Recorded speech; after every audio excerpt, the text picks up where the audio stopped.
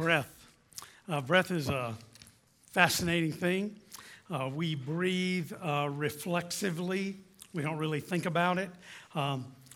What's weird about it is that when you start thinking about breathing, then you might think, can I catch my breath? Or think about holding your breath. Holding your breath is really the only way you can stop breathing if you're breathing normally. And we breathe a lot. We are regular in our breathing. To breathe, inhale, exhale, repeat, as he said. To breathe means that we're alive, that we're functioning. We only have a certain number of breaths during our life. Jesus, for example, I did some little calculations. Jesus, for example, will live for 33 years on the earth. So, we don't know exactly how long. He might have been 33 and a half. We don't really know how old he was for sure. But he took around 280 million breaths on the earth. Now, if we live a long life, maybe 80, 90 years, we could be right under a billion breaths. Maybe 800 or 900 million. That is a lot of breathing. The amount of air that we breathe in a lifetime, if you think about oxygen, would weigh about 300 tons. So we need oxygen. We need oxygen to survive. We need oxygen to breathe. We breathe in oxygen. We breathe out carbon dioxide. We breathe in. We breathe out. We inhale. We exhale. We talked in the beginning of this series about ways that we express breath, like catching my breath or bad breath. We don't want that, but breath of fresh air or out of breath or breathtaking or to the last breath or don't waste my breath. Don't think about the breath of life. Holding your breath or with bated breath or breathe new life into something. All kind of ways that we use breathe. You take my breath away or gasp for breath. So we think about breath. Breath in the original, 3 different words in the Bible that are used. Neshama is Hebrew for soul, spirit, or breath. So all of those words could be translated there. Ruach is a little stronger word, wind or breath or spirit, really connected to the power of. So the first word is sort of used like a gentle breath or a gentle breeze or maybe a normal. Ruach is like a blast of breath. So I don't know exactly where that gets used in there, but I thought that was so interesting that you would have this blast of breath. And then in the New Testament, the Greek word is pneuma. Again, spirit, wind, and breath. So you can get the spirit of what the Bible is trying to connect to when it talks about breathing. It's all related to God's breath of life in us. We talked about breath in the scripture. We looked at Genesis 2:7. The Lord God formed man from the dust of the ground and breathed into his nostrils the breath of life. And the man became a living being. Job talked about it. The Spirit of God has made me. The breath of the Almighty gives me life. Job also said, as long as I have life within me, the breath of God is in my nostrils. We just sang about Ezekiel 37. This is what the sovereign Lord says to these bones. I will make breath enter you, and you will come to life. I will attach tendons to you and make flesh come upon you, and cover you with skin. I will put breath in you, and you will come to life. Then you will know that I am the Lord. Timothy talks about that Scripture is God-breathed and is useful for teaching, rebuking, and correcting, and training in righteousness. Psalm 150, verse 6 says, let everything that has breath, that'd be you. You're sitting up breathing fine, I think. Let everything that has breath, praise the Lord. It doesn't say let everyone that has breath. Let everything that has breath, all of creation, breath. We looked at how Jesus, Luke 23 says Jesus breathed his last. Jesus called out with a loud voice, Father, into your hands I commit my spirit. When he had said this, he breathed his last. One other scripture, this is the one we focus on today. John chapter 20, verses 19 to 22. On the evening of that first day of the week, when the disciples were together with the doors locked for fear of the Jewish leaders, Jesus came and stood among them and said, "Peace be with you." After he said this, he showed them his hands and side. The disciples were overjoyed when they saw the Lord. Again, Jesus said, "Peace be with you. As the Father has sent me, I am sending you." And with that, he breathed on them and said, "Receive the Holy Spirit." We see that Jesus breathed his last on the cross for the sins of the world. Then when he burst forth from the grave with resurrection power, he breathed new life onto his disciples. Jesus breathed on them. The Bible says he breathed the Holy Spirit on them. Literally, the resurrected Son of God breathed on them, the Spirit of Christ into them. I mean, what happened? What happened between the last breath of the crucifixion and the first breath of the resurrection? I mean, on the cross, Jesus tells us, "The reason my Father loves me is that I lay down my life only to take it up again. No one takes it from me, but I lay it down of my own accord. I have authority to lay it down and take it up. This command I received from my Father." He's telling us, reminding us that as he is breathing his last, that he did it of his own accord. Jesus gave up his spirit, his breath, his life to the Father on the cross. And the Father gave it back to him, even better than it was. He has this resurrected body, and it correlates to that he dies in body but is resurrected. He could be felt. He could be touched. He ate. He walked. He had recognizable scars and marks on his resurrected body. I mean, you see, this resurrected body was made alive, that God gave Jesus new breath. You know, isn't it interesting that anything you give to God always comes back better? He gave up his breath, and God gave him resurrected breath, new life breath.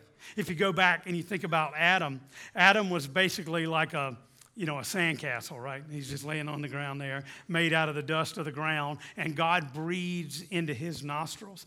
All life comes from God. I mean, what did Adam do? Adam, though he got blown the life of God into him, he blew it, didn't he? He blew it. And we basically been paying for that ever since in this broken world that we live in. Jesus, though, is the last Adam and took all of our wrongdoings, all of the wages of sin, the Bible says, which is death, took it all upon him. He paid the price. He gave his life. The totality of his breath, he gave it all up for you. No one took it. He gave it. He gave it to the Father. He poured himself out in humiliation and pain and suffering for our sin on the cross, and God gave him life even better. And that's what he does for us. He gives us new life. So in the first Adam, he is made alive by the breath of God. And the last Adam comes and breathes on us his Spirit and makes us alive in him. That's this picture of creation, that you have the beginning of creation through Adam, and now you have the Savior's resurrection, giving himself for us. This scene in John 20, it's incredible. Think about what has happened. These disciples, they followed him. They dropped everything and left, and they followed him. We see them walking with him. We see they are wondering if this is the one that they've been waiting on for so long. Is this the Messiah? Could it be? Could it be possible? And they began to be with him. And there were miracles that were done that were incredible, and there was teaching, and they watched him deal with the people, and they noticed that he was God-like. He was like the Son of God. He is the Son of God. But instead of ending up in victory, they killed him. They killed him. They put him on a cross. They nailed him to a cross. They beat him. They spit upon him, and he did nothing about it. He just died. Friday, he's buried. Saturday, silent. grieving, fearful, filled with doubt. Sunday morning. You come into this room with me, right? Sunday morning. The women come running. It's just before this passage. They come and say, the tomb is empty.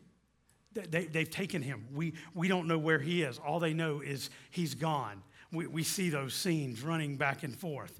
And now it's Sunday night. Sunday night, the first day. Notice it said on the evening of that first day of the week. So it's Sunday night and you're gathered. The disciples are gathered there. We figure it's basically the 10. We learn that Thomas was not with them. And we learn that Judas has taken his life. So of the 12, there's only those 10, and they are gathered. And the scripture tells us that they are locked away in this room for fear. Fear that the Jewish leader, what are they afraid of? Well, they think if they got him, they're going to get us. If they killed him, they're probably going to kill us. They're trying to get rid of everything about Jesus. And here you are, fearful and uncertain, sad and grieving and broken. You have no idea what is going on. You ever feel like that? Mm-hmm. Yeah, that's not an unusual experience, is it? When you have fear, uncertainty, sadness, confusion, what's going to be happening? What's the need here? What are we going to do about this situation? So there you are. There they are in the room. And the scripture says, Jesus came. Jesus came. Jesus always comes. Jesus showed up. And he stood among them. You know, he wasn't standing above them. He wasn't standing off to the side. He stood among them. He's right in the middle of them. And he says, peace be with you. Peace be with you. After that, says he showed them the evidence. I'm sure they couldn't believe what they were seeing. Take a look. See the wounds. Look at my side. He showed them. And the scripture says the disciples were overjoyed when they saw the Lord. They were overjoyed with him. He had taken all these breaths walking among them. Now he was alive again. He says, peace be with you a second time. As the Father has sent me, I am sending you. And with that, he breathed on them. They weren't lacking in oxygen. It's an incredible moment, don't you think? Have you spent much time thinking about this passage right here? I mean, this passage has just ripped me up. This whole series was about this moment right here. I spent a lot of time thinking about this over the past few months, and so I've been studying a lot of stuff, and it's really interesting to me how sometimes people that are really smart, and I'm not saying I'm any smarter than them, but people that write these books and all this stuff, and I start studying this passage, and the biggest question is that Jesus says, receive the Holy Spirit there. And they say, oh, no, that can't be, because that happened at Pentecost. You know, that's 50 days away. Tells them to wait and wait. And so, but I just want to tell you, what happened in this moment is absolutely incredible.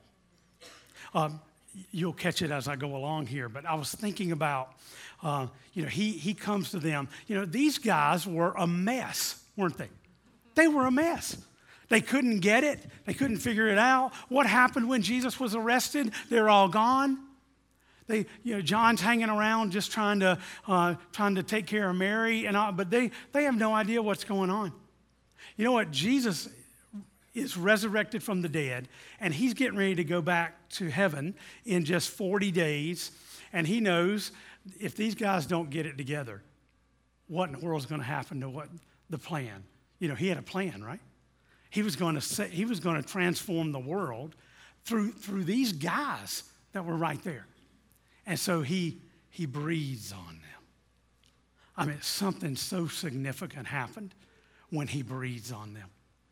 I mean, you think about, I try to think about what would have happened at Pentecost. You remember what happened at Pentecost? I mean, the wind blew and the fire and the Spirit came down. Anybody remember what Peter did when he was there? He preached, right? He preached and 3,000 people got saved on one day. I wonder what the other guys were doing. I'm sure that they were leading people to Christ. They were teaching them about the, don't you see that? I mean, you just see all these people that were gathered around because there were that 120 that were there. So what would have happened at Pentecost if these guys hadn't got breathed on? Because they would have had no idea what's going on, right? I mean, you think 3,000 people would have got saved on the front? I don't think so. I think God is trying to get them from their mess to a place where they are so transformed by what Christ has done for them. I mean, it's never the same after this right here. It's never the same, what he did for them. You know, that's what Christ does for us. He takes us in our mess, in our confusion, in all of our struggles, and he wants to breathe on us, to breathe new life into your situation. Now notice what happened.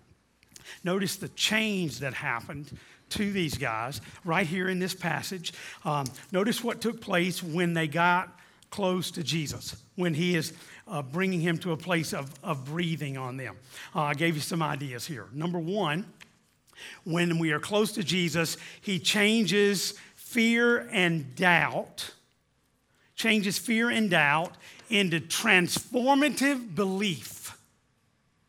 Transformative belief. Now, the key word here is peace. So he knows they're afraid. He knows that they're full of doubt. He knows that they have no good idea of what's going on. Like I said, they're a mess, and he knows it. And so he comes to them, and he changes their fear and doubt into transformative belief. Now, let me unpack this a little bit. He comes to us to bring peace. He brings peace that overshadows and overcomes fear and doubt.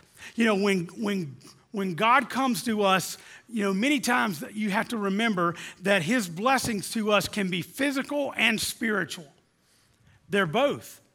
You know, he cares about your fears. He cares about what's happening in your heart. He cares about the physical things that are happening to you.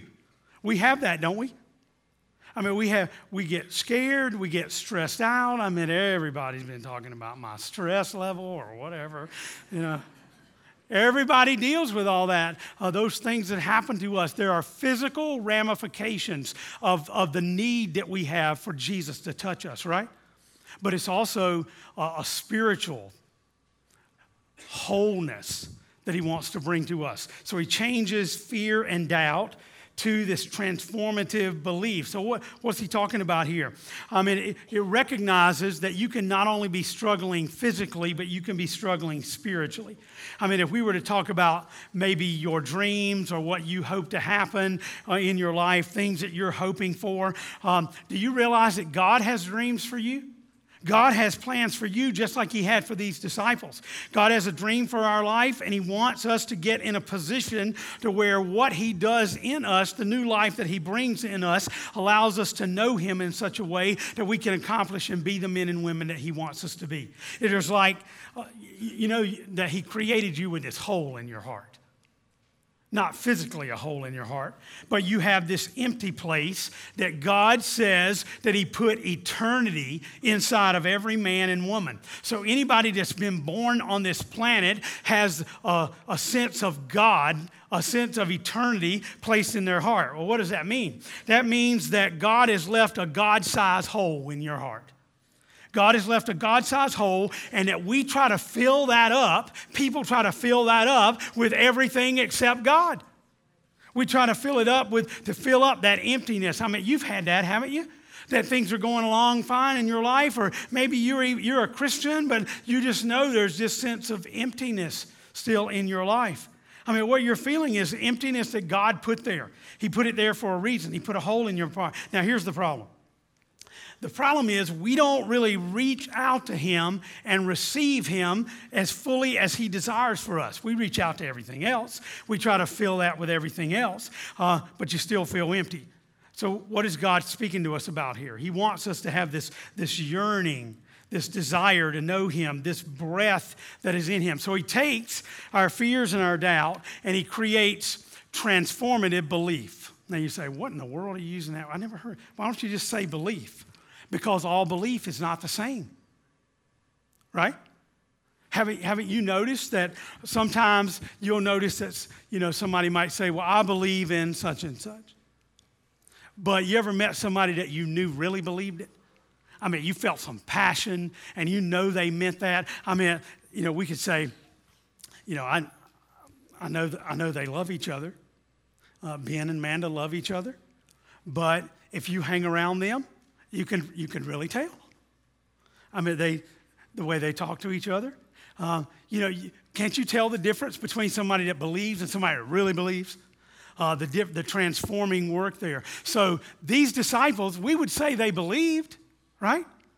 But they didn't believe at like a transformative level. That's what's happening. This breathing is going to happen to them. Some of you look like you don't believe me. Let me see. I'm thinking about believing enough that creates transformation. Believing to the extent that it would bring really transformation of the whole world. Most of you, probably maybe almost all of you in this room, probably would say, I believe in Jesus, right? My heart is stirred. He's the Savior. He's Lord. He's Master. He's the forgiver. I believe. And yet, I notice that we still have such strong struggles going on in our life. Now, I'm not saying that when you become a Christian, everything becomes fine, but I'm saying that we believe that he's able to do it. He's able to heal. He's able to deal with these situations that I'm dealing with. I hear you tell other people, oh, he can do it. He can accomplish it. But sometimes we don't believe it for ourselves.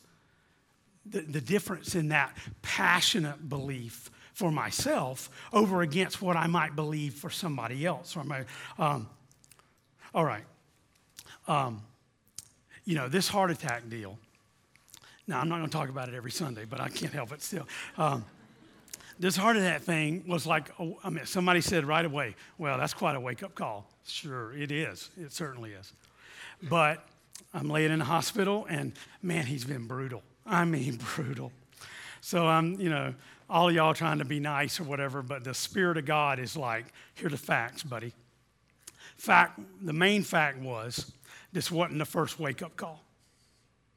About 4 years ago, I had a doctor say, you're like a pre-diabetic. And I went, okay, I'm going to figure out what that means.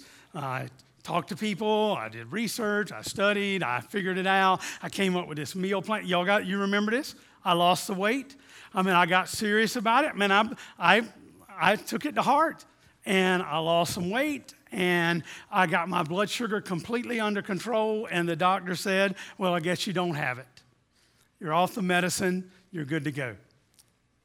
Yes, I did. So I did okay for a little while. Then I got arrogant. I wasn't paying attention. I didn't really listen long term. I believed that's how I should take care of myself. That's what I should do. But was I living out that belief? Mm-mm. Because if I had done that, I wouldn't have been in this situation I was in on July the 1st, right? I believe that. I brought it on myself because I wasn't paying attention, because I didn't take care of myself right, and I had to do something about it. Was it a knowledge problem? Not a chance. Man, I knew what I should be doing. I knew I should be exercising. I knew I needed to be eating right. I knew I needed to be doing. Listen, if you get convicted, that's on you. I'm not trying to, I'm just telling you. But what I'm telling you is there's a difference between believing it and really believing it. There's a difference between knowing something kind of in your head, and you can tell other people, and people would say, oh, yeah, I know that. I know about all that kind of stuff, but am I being really submissive to the belief that I have? See, I'm telling you, there's a difference between just I believe and transformative belief. I want to tell you something. I know it's only been 27 days, but I'm pretty sure I'm in transformative belief. The same thing has happened. My blood sugar is like really good. Already happening. I know how my body responds to things like that. But it's no good if I quit doing it again. If I don't keep taking care of myself. If I put myself right back in that same situation. Now you understand what I'm talking about? Because you know it. You know there's a big difference between what you know in your head and what you allow to happen in your heart. So the way I'm applying that is to these disciples. They knew him. They had been with him, but they hadn't been transformed by him the way that was going to make the powerful difference that he desired in them. That's what happens to us. I know just about everybody in here believes in Jesus, but you have not been breathed on to receive the kind of healing, the kind of empowerment, the kind of new life that he desires for you. You all right? You with me? That's what this passage is about, is reminding us that he takes us from our fear and doubt and he leads us into a place of transformative belief. Peace be with you. Whatever it is that you're struggling with, I have peace for you. I got a dream for your life. I don't intend for you to stay in this spot. And whether it's loss or grieving or hurt or whatever it might be, he wants you to know that he wants to breathe his spirit on you in new and fresh ways. I see it all over the scripture. Notice Isaiah 41:10 says, "Do not fear, I am with you. Do not be dismayed, for I am your God. I will strengthen you and help you. I will uphold you with my righteous right hand." 2 Timothy, "I know whom I have believed and am convinced." See, that's transformative belief right there. I have not only believed, but I'm convinced that he is able to guard what I have entrusted him until that day. John 20. But this is the verse right after this section, right at the end of John. "But these are written that you may believe that Jesus is the Messiah, the Son of God, and that by believing, transformative believing, passionate believing, allowing that belief to infect, by believing you may have life in his name. Do not let your hearts be troubled," he says. You believe in God, believe also in me. So you see, when they got close to Jesus, the transformative work that happened in them. Number two, we see that when they got close to Jesus, there were changes from sadness and confusion into gladness and genuine joy. It's so interesting how the joy happens, isn't it? They still don't quite know what in the world is happening. Jesus has walked into, it tells us they even just walked through the wall in another section in the gospel. And here they are, they're in this room, and he says, "Peace be with you." And it says he showed them. Here's the evidence. I want you to know without a doubt that I am who I said I was. I am the resurrected Christ. I'm not the same old guy that I was before. I have sacrificed and given my breath to God, and now he's given new power. I mean, they noticed there was something different about him. There was something powerful. He's resurrected. He's still got all the markings, and he shows them the hands. He shows them the side. He gives them the evidence that he is, and they are overjoyed. They are overjoyed. The scripture says, "May the God of hope fill you with all joy and peace as you trust in him, so that you may overflow with hope by the power of the Spirit." That's what Jesus came to do. I mean, there are a lot of things that break your heart, that cause you sadness and confusion. You know, whether it's some loss that you've had in your life, just like they felt like they had lost the Savior that they loved, the disappointments that come, the hurts that we have. They can all bring about hurt and struggle to all of us. But when we get close to Christ, you know, we learn that we don't have to be defined by our struggles and our problems, because I don't want to be defined by what other people say or what other people have to say about me.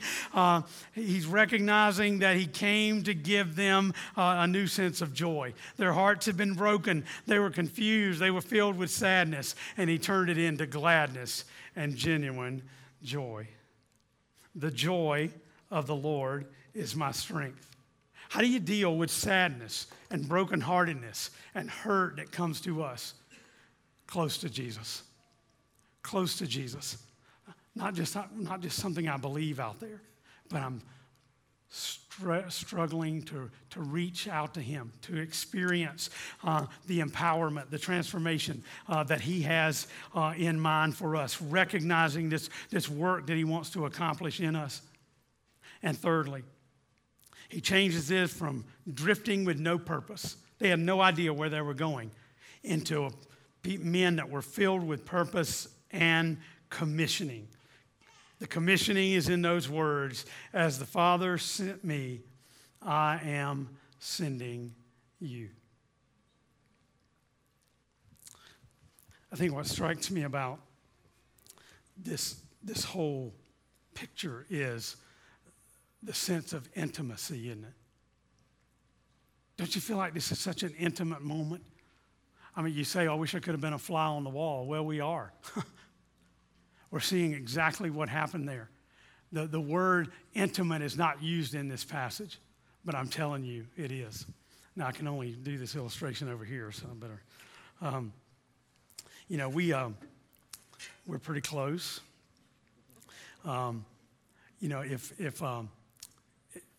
If I was going to get close to Denise, I might hug her. But breathing on somebody is really intimate, isn't it? I mean, he's not just standing over them, praying for them. He's not even just reaching out his hand and praying for them. That'd be all right. He's breathing on them. I mean, she and I can talk here, but if we're going to breathe on each other, I mean, it's really intimate. It's really close. And you don't do that with just everybody. Oh, I mean, we might hug each other, but, our heads over here, so intimate. If this passage is so important, that's what he wants for you. He wants that intimate, close. He wants to breathe on you. And he says, receive the Holy Spirit. Receive the Holy Spirit. Not just I'm breathing on you. Because see, these people that were writing were saying, oh, it's just symbolic. It really doesn't mean anything. Baloney. He got right up in their face. And he breathed his Spirit on them. And everything changed. Their fear, their doubt, their sadness, their confusion, their lostness, their purposelessness, everything changed. That's what happened. That's what he desires for you. He longs to breathe on you. Could your prayer be, Jesus, breathe on me? Breathe on me. I don't know what you need him to do, but I'd like you to, let's make this room that room. We're in this room. Jesus is here. He tells us that his presence is here. Well, I felt him already, didn't you? We're singing. I felt his presence here. And he wants to breathe on you. What difference would it make for you? Maybe you've been struggling with some things that you've been holding on to for a while. I know you believe in him, but would you experience that transforming belief that would heal you of that stuff you've been carrying? Could he heal you physically right now? I have no doubt that he could do that. But I know that some of the emotional things that maybe you've been carrying, some of the questions that you've had in your heart, some of the things that have held you back from him, he breathes on you. And if you open your heart to him, he will heal you. In this room right now. You say, well, I got to go to the counselor. I believe in counseling. That's all a good thing. But I know that he can heal us if we allow us to get so close to him and his breath on us. I've got some words here. I'll teach you this little song. Breathe on me, breath of God, love and life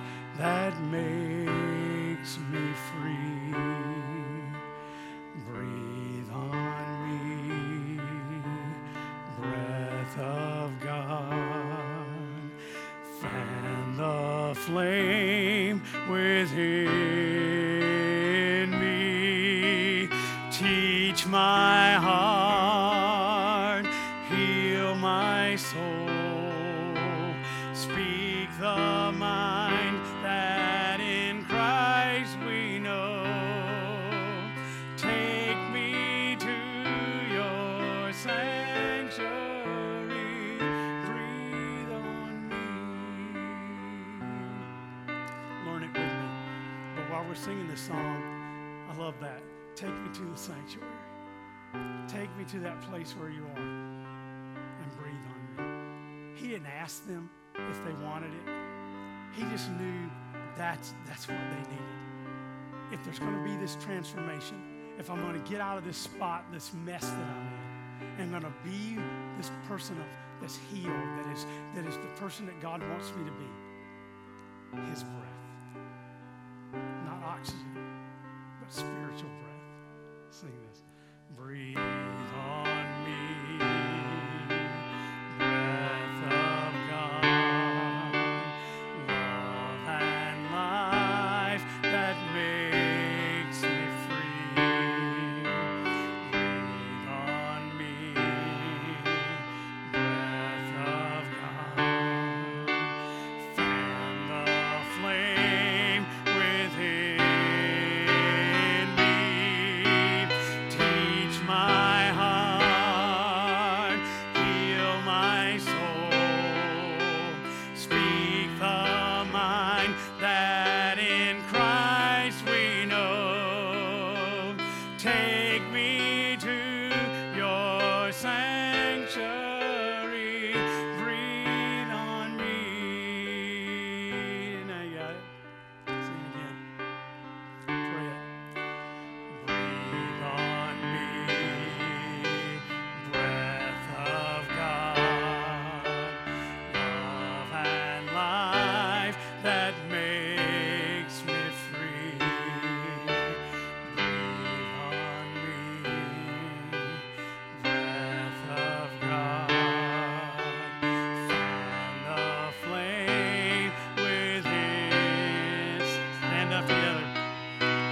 Teach my heart, heal my soul.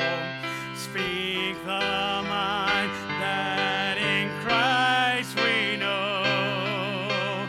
Teach me to your sanctuary.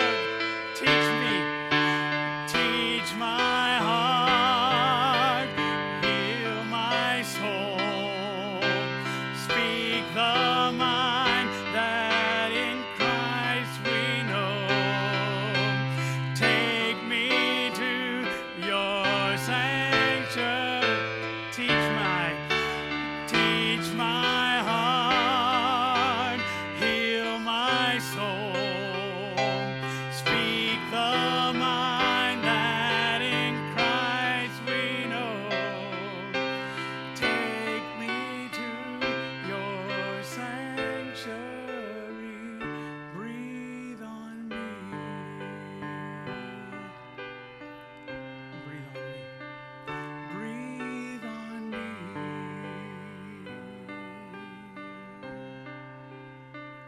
Breathe on me.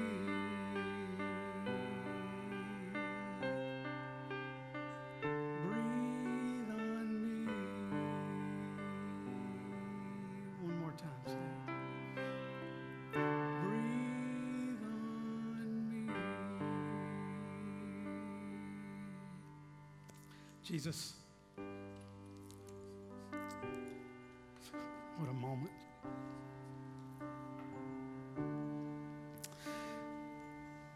Lord, we know us. We know us well. We know that there are things that we really believe about you, ways that you have worked in our lives, ways that you have helped us and encouraged us.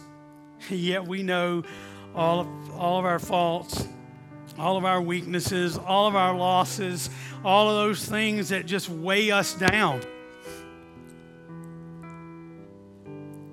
Lord, this morning, take us to the sanctuary. take us to that room. Lord, I believe that this infilling of your Spirit is your breath on us. Lord, help us to believe so passionately, to not just know that you are able to help somebody else, but you're able to change and transform us. Lord, I pray this morning that you would heal the heart of some that have been broken and hurting, and they've been carrying that weight, and they need to be set free. May today be the day. Breathe on us. May your breath in us begin to change our thinking, begin to change the way that we look at ourselves, the way that we define ourselves, the dreams that we have. May we have such an awareness that you are the healer. Lord, there are people in this room right now that love you, that know you, that believe in you, and yet they have situations and things in their life that have not been healed and not been covered because they've held back. Help us to experience transformative belief that you have the power to heal us, to change us, that maybe today is the day I gave it over to you. I surrendered it. And Lord, it doesn't do any good just to know it in the past. I got to live it out now. I pray that not only that would be true for us physically, but spiritually. Jesus, breathe on us. Your breath, your Spirit. Thank you. Thank you for what you did today in this sanctuary. Jesus, breathe on me. Amen.